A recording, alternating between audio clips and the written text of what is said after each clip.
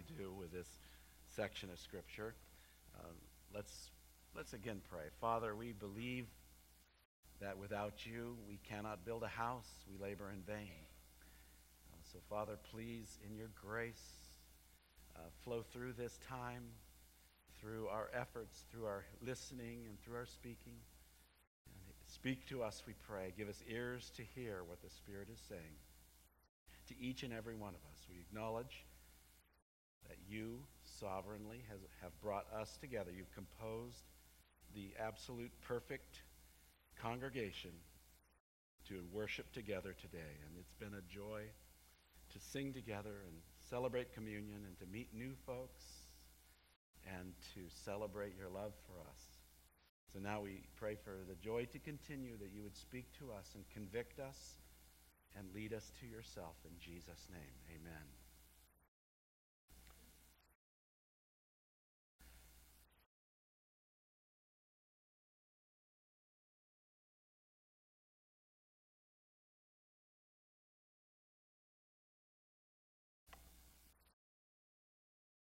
Give me a moment here. Get my remote woken up here.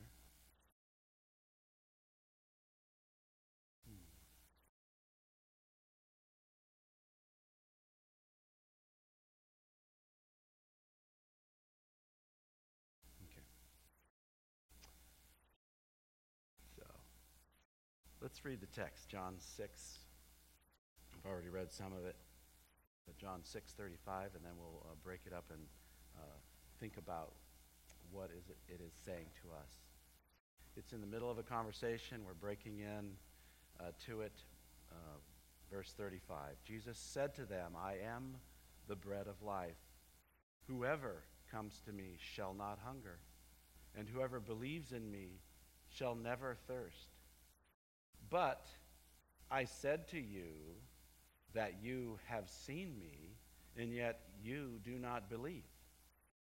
All that the Father gives me will come to me, and whoever comes to me I will never cast out. For I have come down from heaven, not to do my own will, but the will of him who sent me. And this is the will of him who sent me, that I should lose nothing of all that he has given me, but raise it up on the last day. Let me interrupt. Notice that phrase, raise it up on the last day. He'll use that 4 times in the rest of the chapter. For this is the will of my Father, that everyone who looks on the Son and believes in him should have eternal life, and I will raise him up on the last day. So the Jews grumbled about him because he said, I am the bread that came down from heaven. They said, is not this Jesus, the son of Joseph, whose father and mother we know? How does he now say, I have come down from heaven? Jesus answered them, do not grumble among yourselves. No one can come to me unless the Father who sent me draws him, and I will raise him up on the last day. Note that's the 3rd time, obviously a theme. Verse 45. It is written in the prophets, they will all be taught by God. Everyone who has heard and learned from the Father comes to me. Not that anyone has seen the Father except he who is from God. He has seen the Father. Truly, truly, I say to you, whoever believes has eternal life. I am the bread of life. Your fathers ate the manna in the wilderness, and they died. This is the bread that comes down from heaven, so that one may eat of it and not die. I am the living bread that came down from heaven. Obviously a theme there too, right? Get it? I came down from heaven. I'm from heaven. I'm sent by God the Father. I'm not of this earth. I'm something different and above and better. If anyone eats of this bread, he will live forever. And the bread that I will give for the life of the world is my flesh. The Jews, let's see now. That's all I'm going to cover today, so I'll stop there. And that's a lot. We'll see how we do. The bread of life. So Jesus is in a conversation. He's debating back and forth with the Jews. Remember the introduction to the Gospel of John? It says in John chapter 1, verse 10, he was in the world, and the world was made through him, yet the world did not know him. He came to his own, and his own people did not receive him. But to all who did receive him, who believed in his name, he gave the right to become children of God, who were born, watch this fourfold denial, who were born not of blood, nor of the will of the flesh, nor of the will of man. Fourfold? No, that's three. Thank you. Not of blood, nor of the will of the flesh, nor of the will of man, but of God. They were born. It's a past tense verb, simple past tense, aorist in Greek. In other words, the ones who received him, who believed in his name, to whom he gave the right to become children of God, they were born of God. That's why they believed. That's why they received him, because God took action on their account. So he's come to his own, and his own people did not receive him. And that's exactly what we see in John chapter 6. These guys should have been falling at his feet, worshiping him. They should have been opening their arms to receive him gladly. And yet they were bickering and grumbling. The word grumbling is onomatopoetic. You know, the word sounds like what they were doing. We just don't like this guy. What he's saying is irksome to us. We are not happy. So they grumbled. He makes this great proclamation in verse 35, which all of us should just bow and worship and praise God. We should be the guy who says hallelujah. Jesus said to them, I am the bread of life. Whoever, it doesn't matter your background, it doesn't matter your national origin, it doesn't matter your religious culture, and it doesn't matter what sins you have ever committed. One sin is enough to send anyone to hell. Whoever comes to me shall not hunger, and whoever believes in me shall never thirst. So Jesus is the bread of life. And this, to me, summarizes what he's saying there in verse 35. Jesus is the means of eternal satisfaction. Isn't that what he means when he says you won't hunger or you won't thirst? He wants you to be completely satisfied, completely happy. That's awesome, isn't it? God wants you to be happy. He sent the bread of life so that you and I can have all of our needs met for eternity. Jesus is the means. He is the means.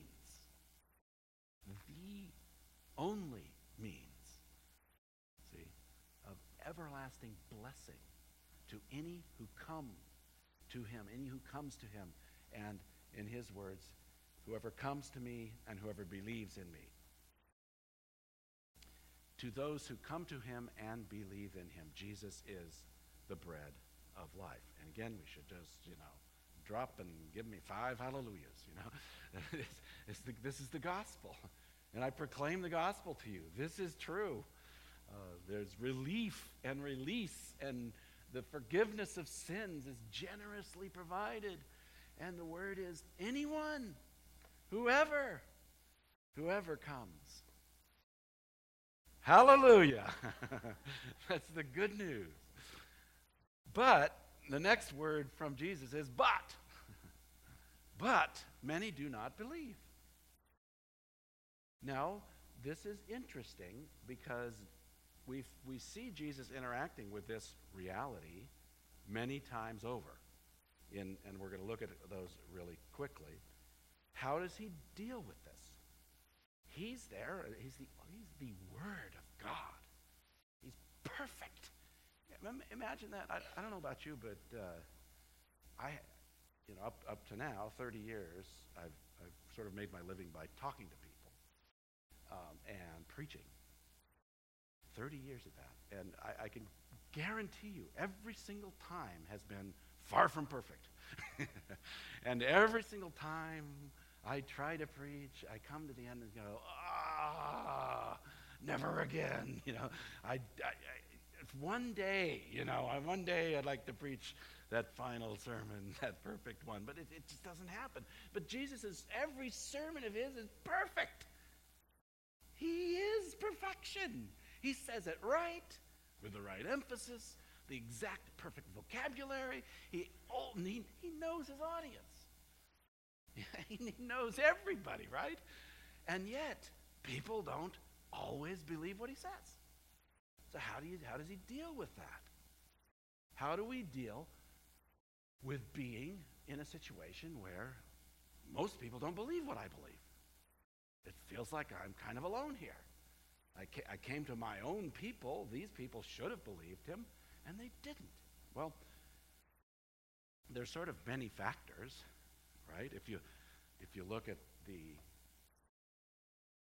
parable of the sower, for example, it's a great story that Jesus told about response to preaching, response to the spread of the good news. There's different responses. The seed goes out there. First it's on a hardened path, and these big black crows come and eat it. I don't know, does it actually say they're black? I'm not sure. Well, in my book, they're the black crows. They eat the seed. So nothing happens. And then there's another one, right, that the weeds choke it out. And then there's another one, the cares of this world choke out the seed. It's in shallow ground. But the fourth one is ground that's been prepared, and it receives the word. And that's some good explanations, right? Well, Jesus actually goes right to the sovereignty of God, though. What brings him peace is trusting that God is in control of all of the responses of other people. That God is in control of that. He is reigning in majesty. He's robed with majesty, as we read in the psalm today. And look at how he puts it out here. This is what Jesus says. But I said to you that you have seen me, and yet you do not believe. So many do not believe. We ask, why?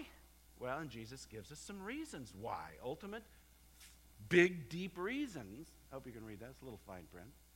But these are just the reasons that Jesus goes through. First of all, if you are given to Jesus by the Father, you will come. All who come will be received. See how he says that there in verse 37. All that the Father gives me will come to me. So he's explaining this. You're not coming to me because obviously the Father hasn't given you to me. Because if you were a part of the gift from the Father to me, then you would be believing. You would be coming. Verse 37, all that the Father gives me will come to me. And you might say, well, doesn't that sound kind of exclusive? Well, yeah, it is, actually. That's a good point. It is very exclusive. But it also has this open-ended proclamation on the end of it too, doesn't it? And whoever comes to me, I will never cast out. So God is not going to, somebody's not going to come to Jesus and say, oh, I want to believe in Jesus. And Jesus kind of checks the book. I'm sorry, you're not in the book. Go away. That's not the way it happens. Because the one who's coming is the one that the Father is bringing. So there is an absolute one-to-one correspondence there. Continuing on in this text, for I came down from heaven not to do my own will, but the will of him who sent me. This is beautiful. Jesus is submitted to the will of the Father. He does the will of the Father. You cannot miss the Trinity as you read the Gospel of John. God reveals himself in Father, Son, and Holy Spirit. And the Son is submitted to the Father. He does the will of the Father. And if there is no Father in heaven, as some people teach, while Jesus is here on the earth, that Jesus is just another mode of God, that just absolutely makes no sense by the way Jesus describes his relationship to the Father. He's here obeying another person. Father, Son, and Holy Spirit, one God, but exists in three persons.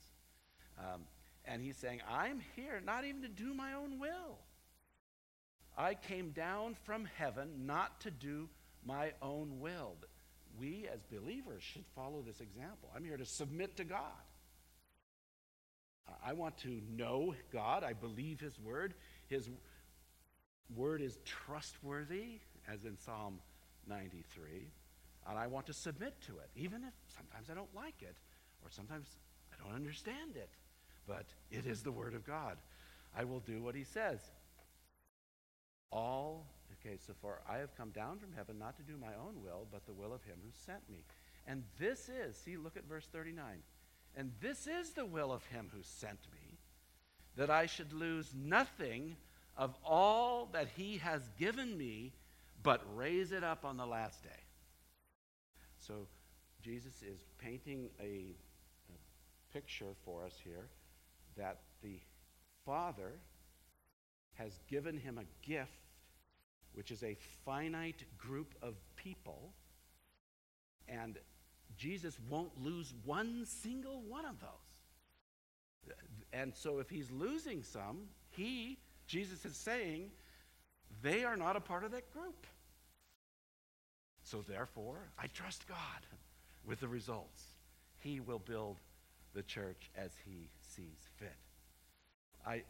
Look how he puts it. Like I said, we'll see this 4 times. But I will raise it up at the last day. See, our security as believers, as Christians, as those who trust in Christ, our security is not based on our ability to hang in there, but it is based on who Jesus is. He will raise it up on the last day. There's absolute one-to-one correspondence. If you're saved, you will be raised on the last day. You can't miss out because of who Jesus is. He's powerful. He will do this. He's promised. This is his word. I will raise it up on the last day. Look at verse 40. By the way, he's going to reiterate this over and over and over again in this text because he wants to make it abundantly clear. For this is the will of my Father, that everyone who looks on the Son and believes in him should have eternal life, and I will raise him up on the last day. Those whom the Father prepares as good soil come to Jesus and believe in him. They call on him, and they are saved, securely saved because of the work of Jesus. Now let's look at this in a couple of other contexts. This is the great truth of what's called election in the Bible. And it's laid out very clearly in Ephesians chapter 1. It's laid out in several contexts, but turn to Ephesians chapter 1. Ephesians chapter 1. I just want to look at a few verses here. You see I have it in verses 3 through 6. What do we mean by election? This is Ephesians 1, and it really kind of starts out with, it could be the word hallelujah. Hallelujah. Blessed be the God and Father of our Lord Jesus Christ, who has blessed us in Christ with every spiritual blessing in the heavenly places, even as he chose us. Now, if you had a Greek text, you'd see that the word there is electe, election. So this is where we get our doctrine of election. That he chose us, he elected us, even as he chose us in him before the foundation of the world, that we should be holy and blameless before him. In love, we sang about love, The wondrous love, amazing love, how can it be? In love, he predestined us for adoption as sons through Jesus Christ, according to the purpose of his will. This is what he decided to do. This was his plan. He predestined us to be adopted through Jesus Christ, to the praise of his glorious grace, with which he has blessed us in the beloved. So this is one great passage on, like I said, the doctrine of election. He chose us in him. There was a finite group of people that God chose in Jesus Christ before he created the world. It goes way back. That's when the choice was made. And Romans 9, we won't go there, but it really bangs it out there, saying this is before any choice or any will that we had. We were chosen by God before the foundation of the world. And that we should be holy and blameless before him. In love, he predestined us for adoption as sons through Jesus Christ. Now look with me how this works out in some of Jesus' thinking. Let's go to, I have John 17, 1 through 10. Turn in your Bible to John 17, 1 through 10. If you have a Bible that has titles, this is often called the High Priestly Prayer. It's Jesus being the high priest speaking to God the Father in this great prayer.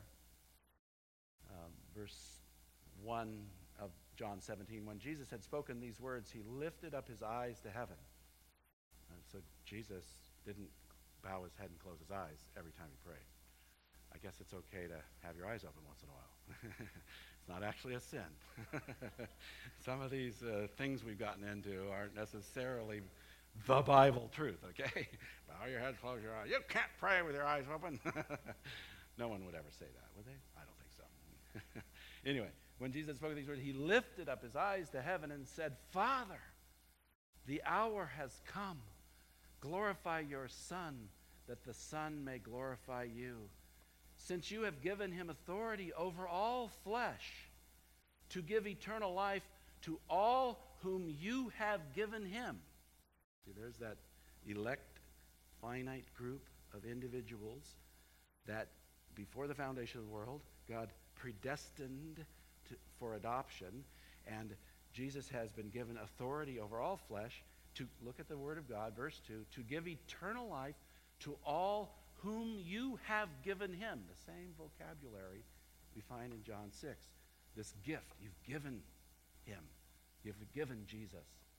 This is eternal life, that they know that they know you, the only true God, and Jesus Christ, whom you have sent. I glorified you on earth, having accomplished the work that you gave me to do. See, this is, I will raise him up at the last day. What did he mean at the place of the skull on the cross when he said, it is finished? It's the same exact word in Greek. Telos is the root word. It means goal. It means the purpose. Jesus was sent for a purpose. He accomplished the purpose. It's completed. It's finished. I glorified you on earth having accomplished the work. Well, what was the work? He said it in verse 2, to give eternal life to all whom you have given him. He accomplished this work. It is complete in the mind and will of the eternal will of God, beyond our capacity to even understand this, by the way. I'm fully aware of saying that this warps the mind. Anybody say amen on that? Amen. I mean, listen, it warps the mind. It's way out there because we're trying to describe the work of God as finite beings. And we're trying to describe the infinite, non-created being who is God and his relationship to his creation in our finiteness. We're trying to describe that relationship. And thank God, hallelujah, he's given us his word in human form in order to understand it as much as we can. We'll be unpacking this box for eternity. Oh, okay. But here, let's get back to the text. By the way, that verse 3 is glorious. And this is eternal life, that they know you, the only true God, and Jesus Christ, whom you have sent. I glorified you on earth, having accomplished the work that you gave me to do. Now, Father, glorify me in your own presence with the glory that I had with you before the world existed. Jesus existed forever with God. In the beginning was the Word. In the beginning, God was, I'm sorry, I'm murdering it in my fastness. Let's look at it. It's too good to murder. In the beginning was the Word, and the Word was with God, and the Word was God. He was in the beginning with God. This is Jesus Christ. This is the one when he says, and I will raise it up at the last day. He can do that. He can guarantee our eternal life. Now, Father, glorify me in your own presence with the glory that I had with you before the world existed. See, this is the fact that Jesus is fully God. God does not share his glory with lesser being. Jesus Christ, God the Father, Son, and Holy Spirit share the same glory as one God, one essence, different functions. Honestly, what you're saying, well, Nate, why are you hammering on that? Well, the Trinity's being attacked all the time. I had a guy wander into this church this past week and sit down with me for half an hour and attack the Trinity. You know, and he goes through all these tiny little references, this and that, trying to prove to me that there is no Trinity. And, you know, I'm thinking, how can you even understand the Bible without that? That's to me, it's abundant. Anyway, verse 5. I have manifested, this is verse 6 now, I have manifested your name to the people whom you gave me out of the world. See, there it is again. This finite group of people, I have let them know your name. And the name means his character, his nature, everything about him. He's revealed God. I've manifested your name to the people whom you gave me out of the world. Yours they were, and you gave them to me, and they have kept your word. Now they know that everything that you have given me is from you. For I have given them the words that you gave me, and they have received them, and have come to know in truth that I came from you, and they have believed that you sent me. I am praying for them. I am not praying for the world, but for those whom you have given me. See, clearly, Jesus, in his absolute sovereignty, knows who the elect are, the chosen finite group, and he's praying for them. Now let's step out and say, who is Jesus? I'm not Jesus. I don't know who the elect are. I preached it to all, and to reach out to all. The great Baptist preacher Charles Spurgeon, he said he wished, I think he said, I wish the elect had a yellow stripe up their back. Then we could know, who we're supposed to preach to. But short of that, I preached to everybody. And for 20 some odd years, he preached to 10,000 people in the Metropolitan Tabernacle in London without a microphone. Great Baptist preacher. But so Jesus knows, but we don't. Okay, I am praying for them. I'm not praying for the world, but for those whom you have given me, for they are yours. All mine are yours, and yours are mine, and I am glorified in them. All right, let's just stop there. I want to turn now to bolster this to John chapter 10. You see, John 10, 14 through 18. I have a sense that I'm not going to finish this sermon today. Or at least not finish it and still have an audience. And that's okay. This is very important information. You're getting into the mind and heart of Jesus, how he interacted with the world. Now, this is John chapter 10, and I want to cut in at verse 14 through 15. I think this was already read today a little bit. I am the good shepherd. I know my own, and my own know me. Just as the Father knows me, and I know the Father, and I lay down my life for the sheep. And I have other sheep that are not of this fold. I must bring them also, and they will listen to my voice. So there will be one flock, one shepherd. For this reason the Father loves me, because I lay down my life, that I may take it up again. No one takes it from me, but I lay down my own life and have authority to lay it down. I have authority to lay it down, and I have authority to take it up again. This charge I received from my Father. So let's look down at verse 24. It says, so the Jews gathered, let's see, I think I have that. Oh, verse 25 to 30. Verse 24. So the Jews gathered around him. Again, these are the people who were his people. The Jews gathered around him and said to him, how long will you keep us in suspense? If you are the Christ, tell us plainly. Jesus said to them, I told you, and you do not believe. The works that I do in my Father's name bear witness about me. The evidence for God is abundant. It's everywhere. And you've seen the miracles I have done. But you, look at verse 26, but you do not believe because you are not part of my flock. See, when pushed, when in the face of flagrant unbelief, Jesus interprets it through the lens of sovereignty. That God is sovereign over this. And he doesn't have to panic. He doesn't have to freak out. He doesn't have to say, well, I better change my message. If God wants me to draw larger groups of people, maybe I should dumb it down. Maybe I should remove this or that to attract more people.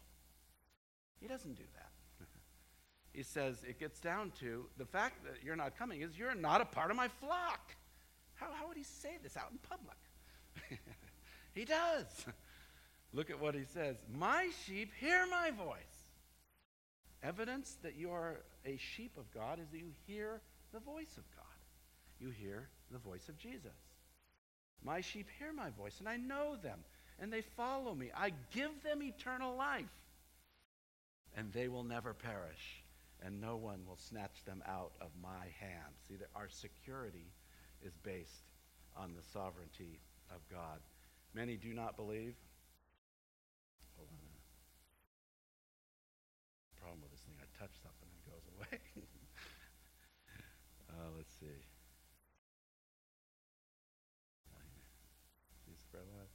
Sorry. Many do not believe, and then I think this was the last slide there. We are utterly secure if we are a gift from the Father to the Son. All who look and believe in Jesus, the Son, have eternal life and are fully secure. Let's just close here. What am I saying? I'm saying that this is glorious. Jesus has looked at the sovereignty of God, which we're going to open up a little bit more next week too, Lord willing. But he also keeps the invitation very repetitively broad, doesn't he? All who believe, all who come to me, they will be saved. They will be utterly secure. I will raise them up at the last day, no matter what they go through in their life, no matter how difficult it is, no matter how the seas roar. We are still his. And we know we have eternal life. We have heaven to look forward to. We have full satisfaction to look forward to. We may be in a situation, and we know there are believers right now in horrible prison situations in various places of the world. How can a believer sustain that? By knowing that I will be fully satisfied. Temporarily, I may not be happy. I may be miserable. But eternally, I have the bread of life. I have eternity of satisfaction because of who Jesus is and the power of who Jesus is. We're saved by the grace of God, not by works. I'm not saved by what I can do. I'm saved by the sovereignty of God, by the fact that he opens my heart to hear the truth and respond in faith, by the fact that I'm a sheep of Jesus. That's what saves me. Let's pray. Dear Father, we've taken a few minutes to kind of introduce this text, and we commit this to you and ask you, Lord, that you would open our hearts to see your truth and believe, not to be like the grumbling Jews, the Pharisees, and the scribes who had rebellion in their heart. They rebelled against you, Lord, and they rejected Jesus, who said, I am the bread of life. And they rejected the fact that he came down from heaven, that he was God's provision. They rejected his teaching on the full sovereignty of God and the provision of God in Jesus. Lord, help us to be the people who believe. Open our hearts to see your great truth, I pray. In Jesus' name, amen.